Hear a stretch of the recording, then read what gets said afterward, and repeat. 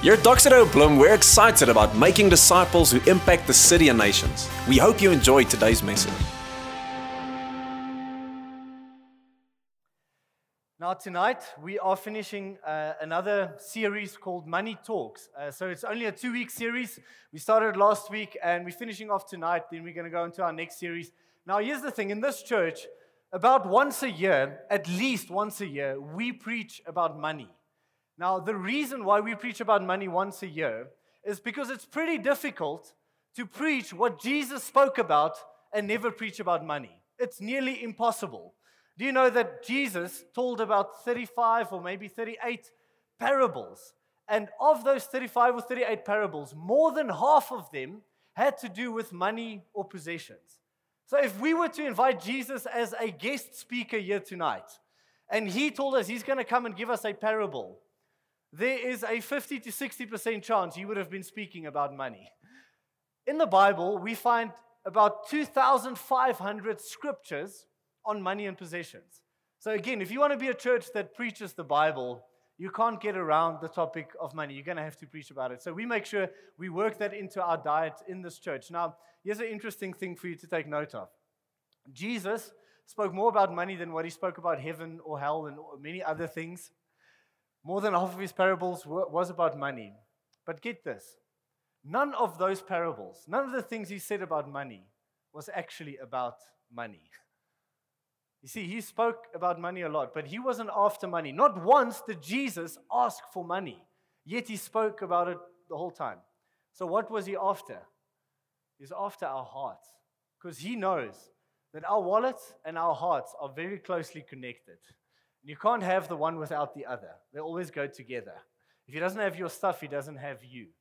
And so the reason why Jesus spoke about it so much wasn't because he was after your wallet. No. He's after you. He wants all of you. He wants your heart. And he knows this is one of those things that often keeps us away and limits us in life. Now, I love the fact that the Bible speaks so much about money and possessions because it says that God loves us enough that he wants to help us in this life. He doesn't only want to give us a ticket to heaven one day. He wants to help us to live life in a wise way right now. And a big part of your life, whether you like it or not, will be finances. Whether you like money or not, it will be a big part of your life.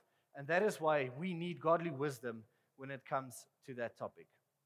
Now, money talks, right? Money talks. It tells a story. If you were to draw my bank statement of this year and the last couple of years, you would be able to tell a story of Abel. Because money talks. It tells a story of the things I value. Money is a currency of value, and I give it toward the places that I value. So if you look at my budget, you look at my statement, my bank statement, you would be able to see the things that I love, the things that I get excited about, and the things that I really care for. And so the big question that I was confronted with this week is that if one day it's my funeral, and all that the people can see of me and of my life is my bank statement, what is the story that money will tell about me? It's maybe a question you want to ask yourself. What is the story that money will tell about you? Because money tells a story. It tells about the things that you value, the things that you love. So not only does money talk, but we were playing with this concept last week and also tonight, this week, that imagine for a moment that your money could physically talk. Imagine those, notes in your wallet can actually talk to you. But not only that, imagine that your money was for you. It wasn't against you, it was for you. It wants the best for you. It has your best interest at heart. And it could give you a little bit of advice. What would your money tell you? Now, 3 things that I think your money would tell you. Maybe there are more things that it would tell you, but I quickly want to mention 3 things, and Donnie spoke about 2 of them actually last week. The first thing that your money would tell you, if it was for you and it could speak to you, it would say, I can add meaning to your life, but I am not the meaning of life. I'm a means to an end, but not an end in itself. Donnie likened it to a tool. A tool in itself is not amazing. Money in itself is not meaningful. But it has the potential to become meaningful when you use it for something outside of yourself. Money has no meaning in itself, but it has the potential to become meaningful by the way that you use it, especially if you use it beyond yourself. But money is not the meaning of life, but it can add meaning to your life if you use it in the right way. Second thing money will tell you is that keep track of me or else you will lose track of me. Money will tell you, I'm easy to keep track of, but very difficult to catch up with. How many of you want to say amen right now? Because you already know where this is going, right? Have you ever had that month where you think like, where did all my money go? It's like middle of the month. You've got nothing left. And you don't know where it went. It's just like, you've got no clue where your money went.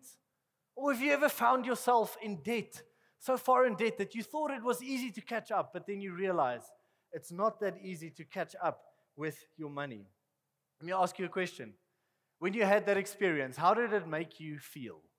In that moment where you realized that I've got no clue where I spent my money. Did it make you feel like safe and secure? No. It stole your peace of mind. You did not experience peace, right? Your money will tell you, I'm easy to track, but lose track of me, and you will lose your peace of mind. If money loves you and it could speak to you, it would tell you, I'm going to steal your peace of mind if you don't keep track of me.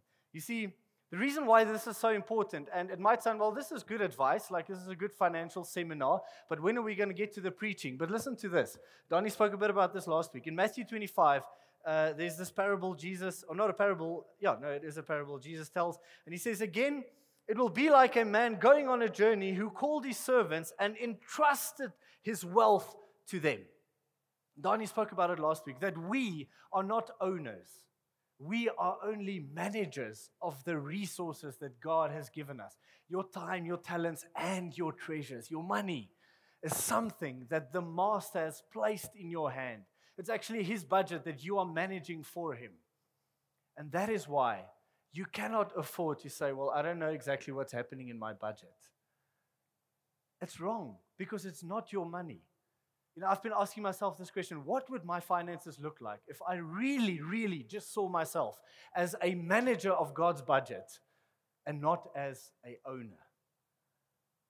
You see, for some of us, if you say, well, finances, not my thing. I'm an extrovert, I'm not like those accountants. They're really boring. They keep track of everything, right? And you say, well, that's just not my thing. Well, here's the thing. You don't have to be an expert at it. But you can't not have a grip on your finances. Why? Because it is your spiritual act of worship. If you really love Jesus and you want to worship Jesus, then you should worship Him with everything in your life, including your finances. So you cannot afford not to be good when it comes to money. Now, there's a whole sermon in this, and I'm not going to preach. I'm not going to bore you with that sermon. I'm going to bore you with another sermon, because later on I want to speak a bit about tithing and explain a bit about that. But for this, we are in the process of putting together a course on finances. We're calling it Money Matters. Why? Because money matters. It is important, and we're speaking about money matters. And I've actually asked a couple of guys that are professional financial advisors. They do it for a living. They're not pastors like me, so they know more about money than what I do. So I asked them, you guys are the expert. Will you help us develop a course? And then they are going to present the course. And so if you are at a place where you realize that part of your spiritual act of worship, you need to become better at money. You need to become better at budgeting, at keeping track of your budget, because it doesn't help you have a budget but you don't keep track. And maybe you need to grow in the area of, not making bad debt. Maybe it's a growth in terms of investing. Or how do I save? And if you want advice on those things, we've got people in this church that would love to help you. And so this course, it's going to start in the beginning of May. It's on Tuesday evenings. So make sure you can even register for this already now if you want to decide to make the commitment right now. But I also want to challenge you. There are probably people in your community group that knows more about money than what you do. So ask them. Ask them. Proverbs teaches us that there's wisdom in the counsel of many. And when there's no guidance, people fall. So make sure you use the advice that you find in this building. Third thing that money will tell you if it could talk and it was for you, it would say that I am a better servant than master. Here's something that money will tell you. I always go where you send me. Right? Think about that for a moment. That's why money is not a very good master. It only obeys you. I mean, it's quite ironic. Sometimes we think like, I don't know where my money went, but you sent it. You sent it in a certain direction. Money will tell you, I always and I only go where you send me. That's the only place I go, is where you send me. Therefore, don't put me in charge. You need to take charge. Don't put me in charge. You need to take charge. As part of your spiritual act of worship, make sure that you take charge of your finances. Not only the 10%. You know, in church, sometimes we think we're only called to help one another with our 10%. No. We are called to help one another with 100% of our budget because there is freedom in all of those things. Jesus came to give us life and give us life in abundance. And therefore, we want to help each other on every level when it comes to finances. Still on this topic, Luke 16, verse 13, Donnie preached about it last week. Jesus says the following, no servant can serve two masters, for either he will hate the one and love the other, or he will be devoted to one and despise the other. You cannot serve God and money. You know what's interesting about this verse? Have you thought about it? Jesus does not say, you cannot serve two masters, you can't serve God and the devil. Right? He doesn't say you can't serve God and the devil. He says God and money. Does that mean that God is threatened by money? Does it mean that money is evil and it's the enemy of God? No. God doesn't have a problem with money. God has a problem with the worship of money. You see, anything that will steal your worship from Him, He's jealous about that. He's jealous about your worship. And your worship belongs to Him. And He does not want to share your worship with anything else. And He knows the one thing that can so easily steal our worship is money. And that is why God says you can't serve two masters, either God or money. Now you might ask, well, how do I worship money? It's not like I put like 100 Rand note in my room and then I bow before it and I sing worship songs to it. And, you don't worship your money in that way. How do you know you're worshiping money? It's a couple of ways. The first is if you find your value and your identity in something, you're busy worshiping it. You see, if you find your value in your identity and how much money you earn, if that's the thing that makes you feel good about yourself, you are worshiping money. You see, you can only find your value and your identity, who you are. You can only find it in God, not in how much money you earn. Otherwise, you've got a misplaced worship because you're thinking money is too important, because it's defining who you are. The second way that you know that you are busy worshiping money, perhaps, is the thing that you trust. What do you trust in for your security? To feel like, I feel secure, I'm okay. Do you trust your income or do you trust God?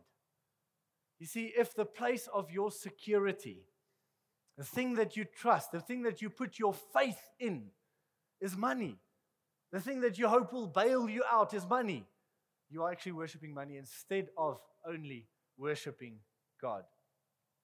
Now, the question then becomes, okay, how do I make sure that I don't worship money? Now, I want to say this, there are many ways. The Bible teaches many, many things when it comes to this topic. And in the end, it's never about the money. When Jesus taught about money, it was never about the money. It was always about the worship. And so the question, how do I make sure that I don't pollute my own heart when it comes to money? Because if you allow it, money will pollute your heart and it will steal your worship. So how do I make sure that I keep my worship focused on God? I want to give you one way. One way, this is the main way for me. And I know for many other people, this is also like their number one way, but it's not the only way. But I want to teach on this thing, and this is tithing. The way that I make sure that my heart is surrendered to God and that I see Him as my provision, not my income, is I tithe each and every month. Whenever there's money coming in, off the top, not at the end of the month, off the top, I tithe.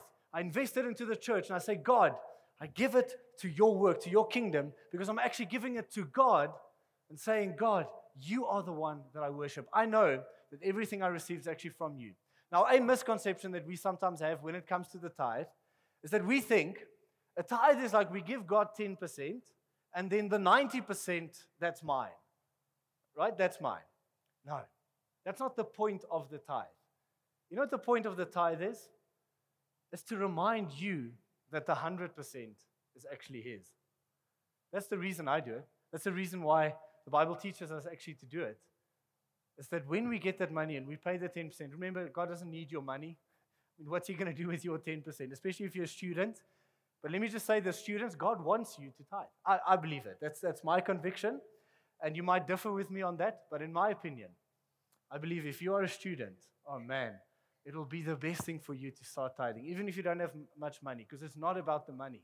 It's about your heart saying, God, in recognition, in honoring that everything that I've just received with my pocket money or my salary is actually yours. It comes from you. I honor you in this way, in the form of a tithe. Now, before I just read through a couple of scriptures on this, because I believe there's a lot of clarity needed on this topic of tithing, let me just quickly ask you this question. Who taught you about tithing? Maybe like this is the first time you ever hear about it, like in church or in your family, because your parents didn't really do it. But I think for most of us, there was someone that taught you this principle of tithing. Who was it for you? I remember my dad, he taught us when we were very young, sitting in church. He would give us like a 5 rand coin each, and when the collection bucket came around, we would throw that in. And he was the first one. I was asking why, and he was explaining that to me from a very young age. He wanted me to be a man that tithes. And I asked the question, why? Why? Because he loved me. He wanted something good for me. Let me ask this question in another way. So some of us here have got children, right? But many of the people here don't have kids yet, but many people sitting here, you've got a desire to have a kid one day, right? One day you want to have children. Let me ask you this question. Will you teach them about tithing or not? The reason I'm asking that question is if you believe it will be good for my child, then you will teach it to them out of love. Because you believe it's going to be good for them, it's going to keep their heart grounded, it's going to keep their heart worshiping. Let me ask you another question. How will you teach them? What will you teach them? And so now I want to take a bit of time for a teaching moment. And I think a question that many Christians ask when it comes to tithing is this question. Isn't tithing like something from the Old Testament? Like, from the law of Moses, meaning now that Jesus has come, we don't have to tithe anymore, because all that is part of the law. He came to finish the law and, we're living in freedom. We don't have to do that anymore. I suppose that's one of the questions that many people have. But I'll quickly want to show you that tithing is much like a teaching on keeping the marriage bed pure or forgiving your neighbors when they wrong you. Those teachings, including tithing, is not there to put a bondage on you, but it's actually there to help you get rid of a bondage that might already be on you. It's something that's good for your own heart. It's something for you. It's not something to take a teaching to take anything away from you. Now, I believe that tithing is a principle and not a law. The first place, and now you're welcome to make notes, go study this during this week, or you can try and follow with me. In Genesis 4, this is like right in the beginning, there's a story of Abel and Cain. So that's where I get my name, Abel, from the Bible. It's a weird name, right? But it's in the Bible, so I'm cool with that. And so there's the story of Abel and Cain bringing an offering, and they were the sons of Adam and Eve. So this was pretty early in the Bible, right? And then there's this offering that they bring. And then Abel brings an offering. He also brought of the firstborn of his flock and of their fat portions. And the Lord had regard for Abel and his offering. And so we see this idea of Abel saying, no, I bring my best of the first fruit. I don't wait for all of the sheep to lamb and then see if I've got enough before I give. No, of the first fruit. I bring of the fat portions. I bring to God. And then Genesis 14 as well as Genesis 28. Genesis 14, we see Abraham. And he goes to war and he's victorious in battle. And then he gains lots of treasure. And when he gains this treasure, there was a man that actually blessed him. And this man was Melchizedek. He was a priest of God. And then to honor God in a way of saying that this victory that I've just gained, this treasure that I've just gained, is actually because of God giving it to me. He gives 1/10 to Melchizedek. It says, Genesis 14, verse 20, then Abraham gave Melchizedek a tenth of all he had taken, or all that he has received. And then Genesis 28, we see Jacob, this is Abraham's grandson. He makes a vow to God and says, God, if you're going to be my God, I'm going to serve you. And he builds a pillar, or that's going to be God's house. And then Genesis 28, verse 22 says, and of all that you will give me, I will give a full tenth to you. So does Jacob think that God is resource deprived? No. He's saying, God, everything that you're going to give me, I'm going to give back a tenth as a reminder, as a way of honoring that everything that I have is yours and that you have given me everything that I have. Now, the reason why this is important in Genesis, get this is 400 years before Moses arrives on the scene. Why is that important? Moses was the guy that received the law of God for the Israelites on Mount Sinai.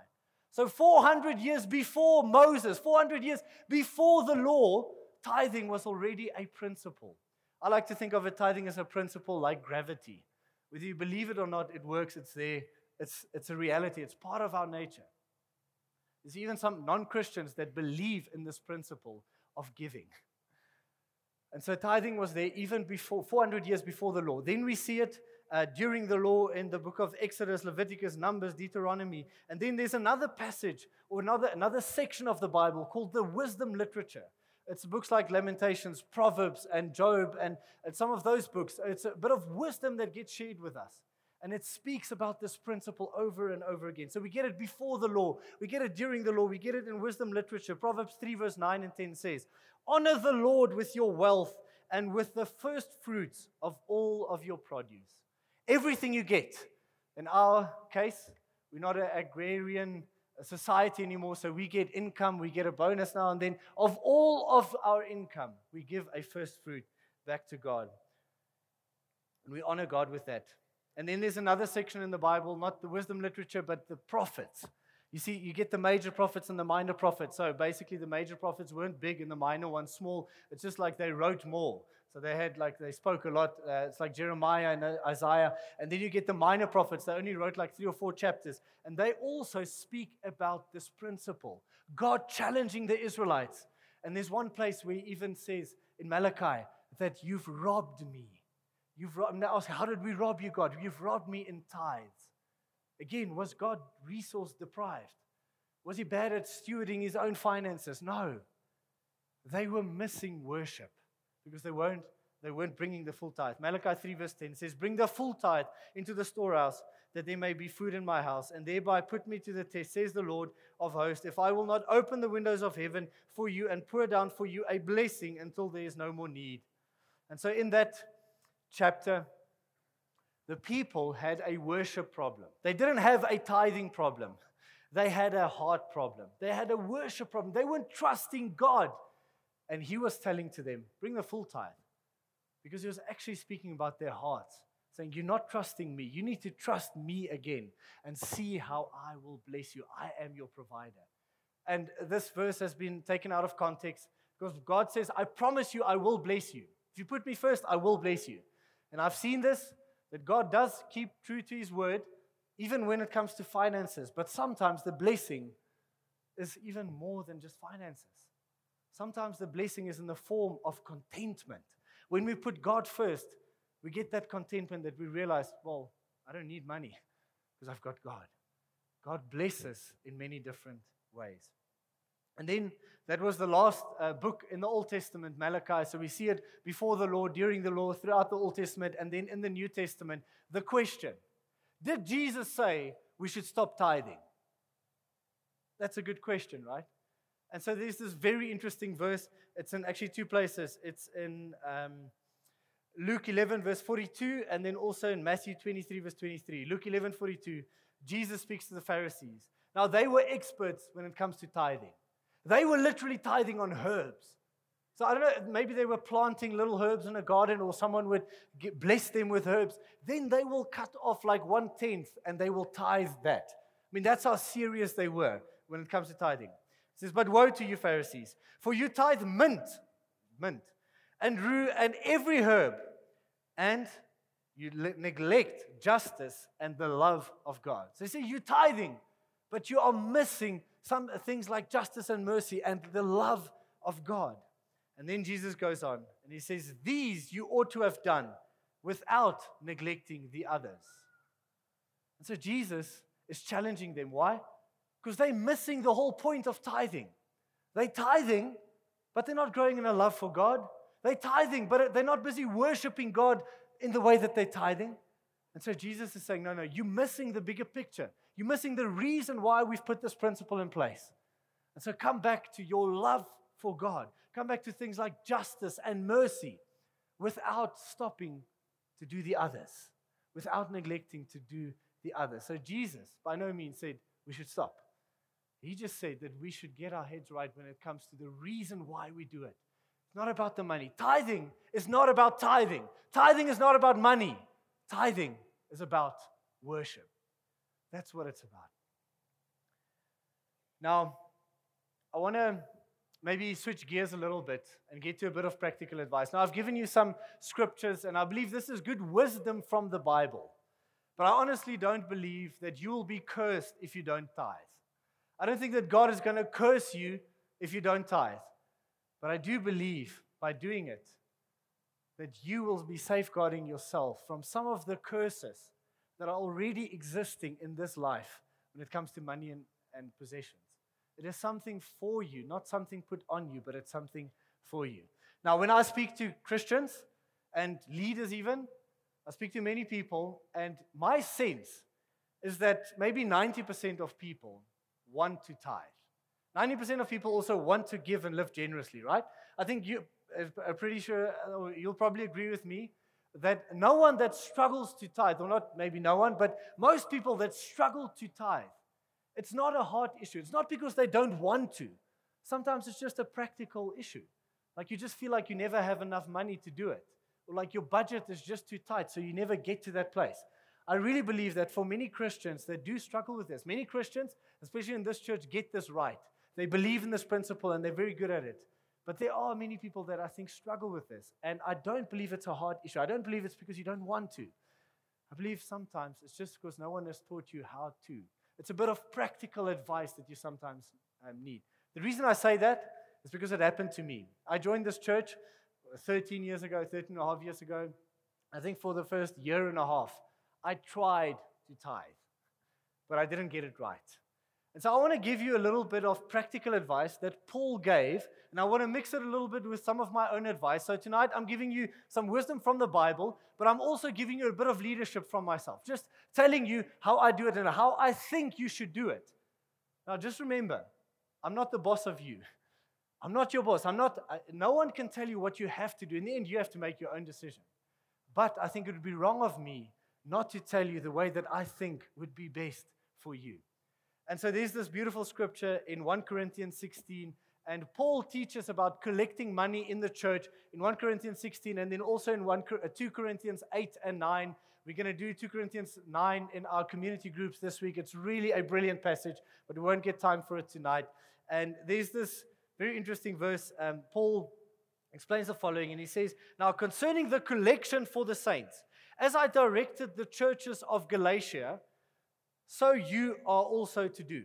And so they asked him a question about the collection. How do we do it?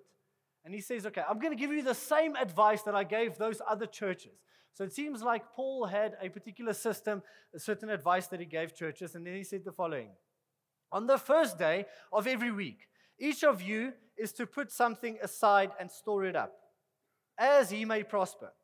So as you prosper, as there's income, as you receive, put something aside. As you receive, put something aside. As you receive, put something aside. Beginning of the week, not end of the week. Beginning of the week, not end of the week. And it goes on, so that there will be no collection when I come, or no collecting when I come. And I love that. Paul's basically saying, listen, I don't want to come to your door and ask you for money. This is a decision you need to make. And so he's sort of trying to address them as mature adults. 2 Corinthians 9, speaking to the same church, he says, each one must give as he has decided, not as he was manipulated or forced into giving, as he has decided in his heart, not reluctantly or under compulsion, for God loves a cheerful giver. Now, a couple of lessons I think we can take from this that has helped me extremely. And the first one is that as we prosper, we put something aside. As we prosper, we put something aside. And he speaks about this at the beginning of the week. Why not at the end of the week? You know this, right? Have you ever tried to save for something at the end of a month? It's impossible. Have you ever tried to tithe at the end of the month? So have you ever had that mindset of saying, well, I'll see what is left at the end of the month and I'll save all of that, or I'll tithe, some of that. Does it ever work? Maybe once in 7 months. And so that was my system, right? When I just joined church, I wanted, so there's nothing wrong with my heart. I promise you, nothing wrong with my heart. I want to do it. But just at the end of the month, there just seemed to be never enough money. There was nothing left. And I was like, no, but I have to eat this week, so, can't save or can't give. And Paul gives us very practical advice, and I want to give this to you also tonight. If that is your current system, I want to suggest that you change it. If something is important, you do it in the beginning of the month. It's like a cell phone bill. You're not going to negotiate at the end of the month. It's important to you, do it beginning of the month. Now, in the same way, if you are serious about this, maybe put a principle in place that whenever I receive, I'm going to put something aside. I'm going to tithe on that. Whenever I receive, and do it in the beginning. So you might receive a salary once a week. Other people have got a business, you only get money now and then. Other people, I think most people in our society, you get money once a month. And so for me, I get a salary once a month. And so it's whenever that salary comes in once a month, I put it aside and I tithe. Beginning of the month, because I know end of the month I'm going to be too weak. And I do the same when it comes to saving. I do the same when it comes to investing. I don't do those things at the end of the month. Real practical advice that it's giving us. There's a second thing that I want to encourage you to do. The first one is to do it consistently. First one is to do it consistently. Whenever you prosper, put it aside. Whenever you prosper, put it aside. Beginning and not at the end. That's the first one. Second one is I want to suggest, if you don't have a system yet, choose a percentage. That's the safest. Because if you've got little, 10% of little is 10% of little. And then 10% of much is a little bit more. But when it goes well, there's a fixed percentage. When it doesn't go that well, there's a fixed percentage. And so that's the advice that we give our leaders, that we give the people around us that are interested in our advice. That's the advice that we give. Do it proportionally and do it consistently. Don't leave it over to your emotions. Rather, make a decision. If you haven't never made a decision, make a decision tonight to say, I'm going to go for that percentage, and this is the date when I'm going to do it. Put a system in place. Paul explains to the Corinthian church, I don't want to come and do a collection. You are mature followers of Jesus. Make a decision. Put a system in place for yourself. If this is a value, put a system in place. Now, I want to quickly just, on that scripture, I want to explain this. So, again, I think most of you know how we do it in our church. But I want to explain why we do it the way that we do it. And so if you're relatively new, this is how we do it in our church. We leave envelopes on the chairs because we believe it's each believer's own responsibility to do it. Because it's between you and God. No one else can force you to do it. No one else can tell you even how much to do it. I believe it's a principle that you get to implement. And so it's your own responsibility. And I love the action of taking an envelope and putting it into that giving box, or going onto your computer doing an EFT, because no one is coming around to you and asking. You can see that was one of the unintended consequences of the way that I was taught about tithing, is I saw tithing as a tip that I give to God. And so when the guy preaches well, I give a bigger tip. It's like the service. And then it's no longer between me and God. It's a performance management bonus, right? It's no longer between me and God. I've been part of this church through 5 different leaders. Do you not think that there were some difficult times in this church? Do you not think there's ever been a time where I did not agree with the person leading the church? Of course there was. But tithing has got nothing to do with me and that guy leading the church. It's got everything to do with me and God. As long as I'm part of this church, I'm going to obey God and I honor God when it comes to my tithe.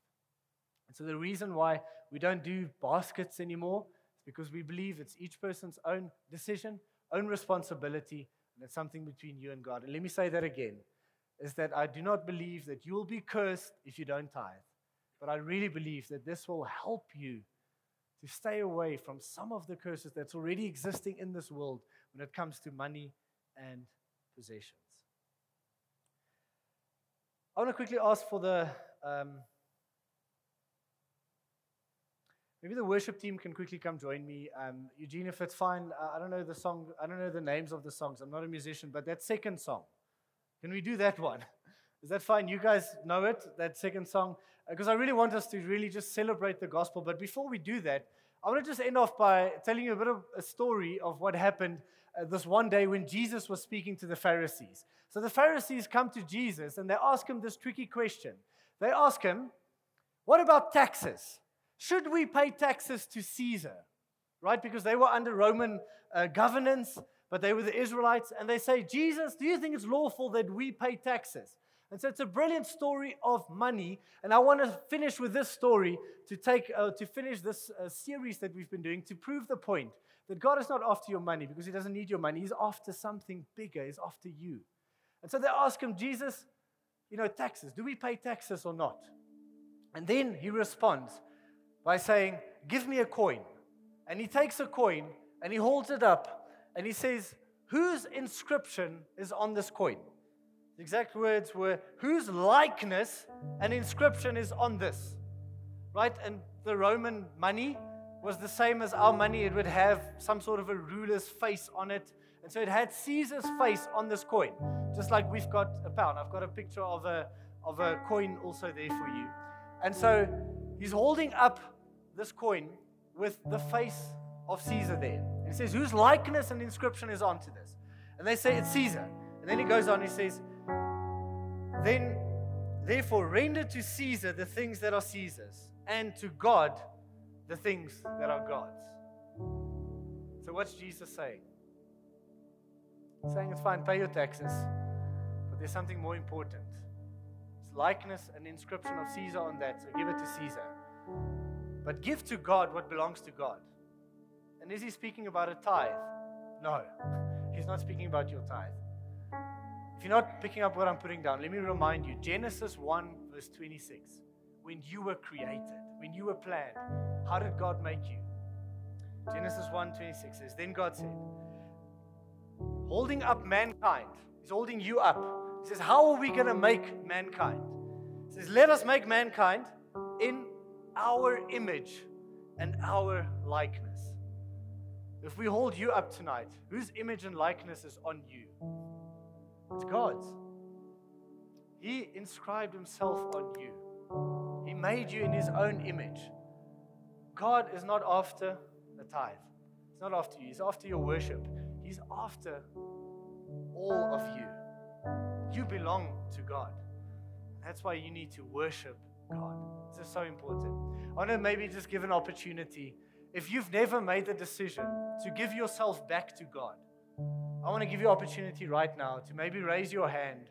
Last week, there was a guy that came to me after the service, and he said, I want to start serving Jesus with everything I have. If that's you tonight, you want to make a decision to say, God, I want to render to you what is yours. I want to give myself back to you. I want to ask you to raise your hand because we'd love to pray with you and celebrate with you this new life. Anyone like that? Welcome to raise your hand. It takes a lot of boldness, a lot of people sitting with their eyes open. But this is something I believe that should be public. Saying, God, I want to serve you. The world can know. Anyone like that? One more chance. Anyone that says, tonight, God, I want to give myself back to you.